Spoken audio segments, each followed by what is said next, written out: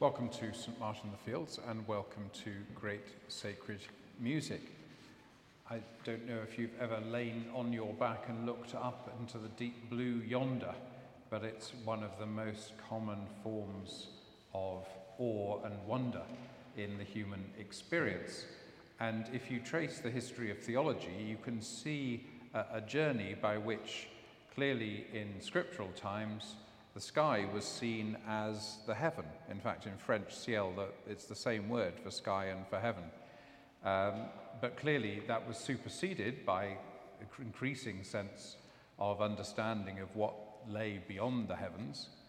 And so the sky changes from the abode of God into ever more wondrous displays of the power of God's works and the extent of God's creation. And we're going to look at a number of pieces of music today that explore the wonder of creation, not as the discovery that we've been up to heaven and God's not there, but as the increasing sense of wonder at the unfolding of God's purposes as our imaginations and our telescopes show us more and more. We're going to start, as we always do at Great Sacred Music, by singing a hymn together. We remain seated, but the voices will lead us in a few moments. You can find the hymn on the inside of your sheets. We'll still sing the second one a little bit later on. And this, I guess, is a 20th century adaptation to the journey that I've just described. The first three verses talk about how the creation, in all its extent and mystery, is an exemplification of the power and mercy of God. And then we get the crucial verses, verse 4, which contrasts what science can show us and what Christ shows us. In other words, what technically is called the difference between general revelation, what we can see through our own eyes, and specific revelation, what we see through the scriptures and specifically through Christ. What we don't get in this verse, which we tend to get in quite a lot of devotional literature, is the kind of, the outside world and science are all very well, but Christ is really about the heart. This hymn doesn't give up on the sense of Christ's effects and resonance throughout the whole creation, not just about the conversion of the human heart, which is a mercy. So you will already be saying the great mystery about this hymn is the mystery of the last word of the last verse, where we've put a gnomic mystery for you to work out. But I'll solve it for you in case singing becomes difficult at the end. That word is supposed to say fill. So just remember that when we get to the end of the last verse. Sorry to break the spell of the mystery of that unknown word. We remain seated, the voices will stand and lead us as we sing Lord of the Boundless Curves of Space. Amen.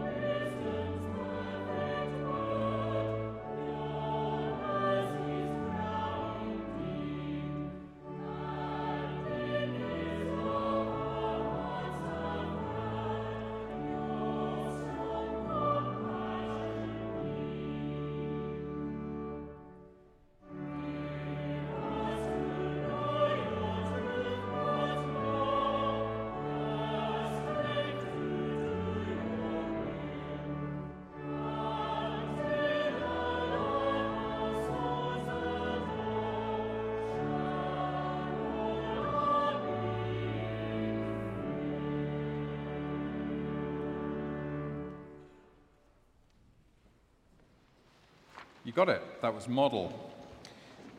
Well done. We're going to look at three contemporary pieces. We often in Great Sacred Music go through the whole musical tradition all the way back to Genesis, but we're sticking in the modern genre today, starting with Jonathan Dove. This is, do look out for the organ part in this setting of Psalm 139, because we get the organ in this piece evokes the stars by going into the high registers and inspiring us in the way that starlight is often an inspiration for composers.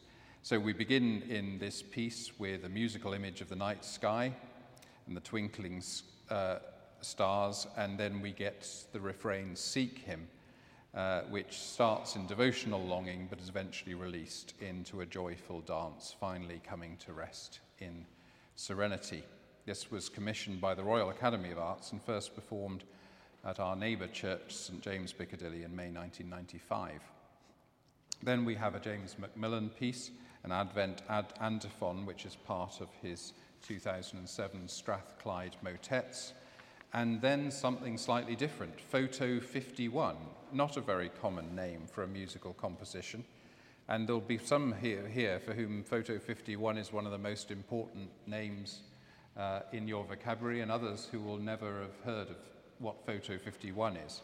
So a little bit of background. Photo 51 is the name of a photograph taken by Rosalind Franklin and Ray Gosling in the biophysics department at King's College London, just along the road here, in 1952. It's arguably the most important photograph ever taken, so it's worth knowing about. It was the image that gave the final clue that enabled Maurice Wilkins, James Watson, and Francis Crick to put together research from the previous 2 decades and understand that DNA was a double helix. So there, I bet you've never taken a photograph like that. It's been set quite recently by Cecilia McDowall, a great friend of St Martin's. So we're going to hear these 3 settings of different perspectives on how music responds to the sense of revelation in the cosmic world.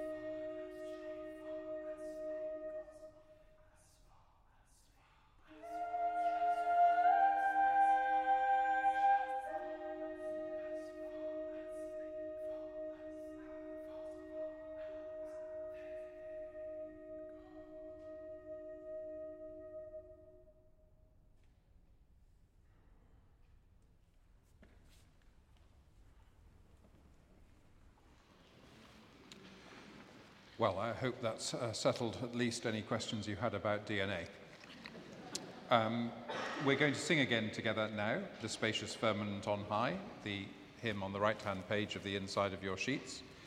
And it's fascinating to compare this early 18th century composition with the 20th century version we had earlier from Albert Bailey. This is right in the heart of the Deist period, when people found it very difficult to talk about the Holy Trinity, but their notion of God was very much about the unmoved mover, the first cause, and the argument for the existence of God was entirely based during this early Enlightenment period on the argument from design. Somebody must have set this all in motion.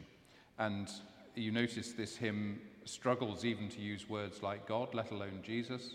It's all in line 4, the original, the great original, is the closer you get to a name of God, and its conclusion is the hand that made us is divine.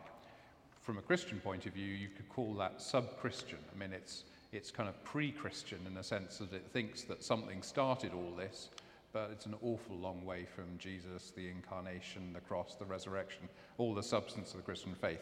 Anyhow, it's what passed for Christianity in the early 18th century, and we're going to sing it with gusto, and we're going to sing it to a hymn that it wasn't written to. How do I know that? Because in all my genius, I've done the math and worked out that Haydn lived about 100 years after Joseph Addison.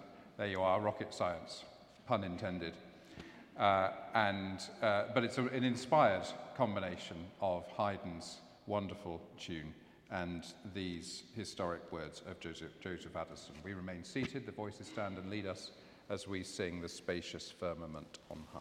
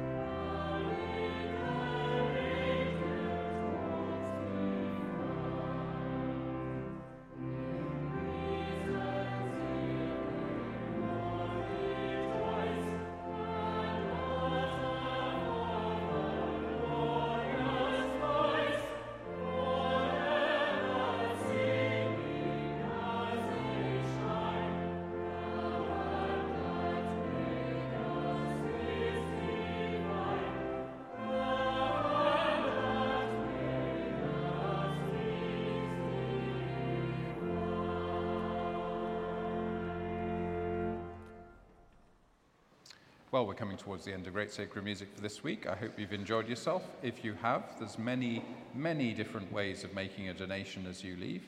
You can even do so without leaving your seat by using the QR code and all sorts of wondrous things unknown to the great theologians of the 18th century. You can donate in 100 ways, but we can also donate in the good old-fashioned way with cash. Much, much appreciated to keep this great tradition going. Choral Classics, our sister program, will be taking place at 3:15 this Sunday. Songs of Shakespeare, if you can dodge your way through the marathon. Oh, after completing the marathon, sorry, got that wrong. Next Thursday, Great Sacred Music will be celebrating with the South African Embassy High Commission next door, Freedom Day, with a variety of music related to South Africa. We're going to finish, obviously, with Fly Me to the Moon. What else could we finish with? Written in 1954, covered famously by Frank Sinatra in 1964, closely associated with NASA's Apollo space program, became the first music ever heard on the moon when played on a portable cassette player. There may be some young people here who don't know what that one of those is, and I'm not going to tell you. On a portable cassette player by Apollo 11 astronaut Buzz Aldrin after he stepped onto the moon in 1969. Thanks for joining us.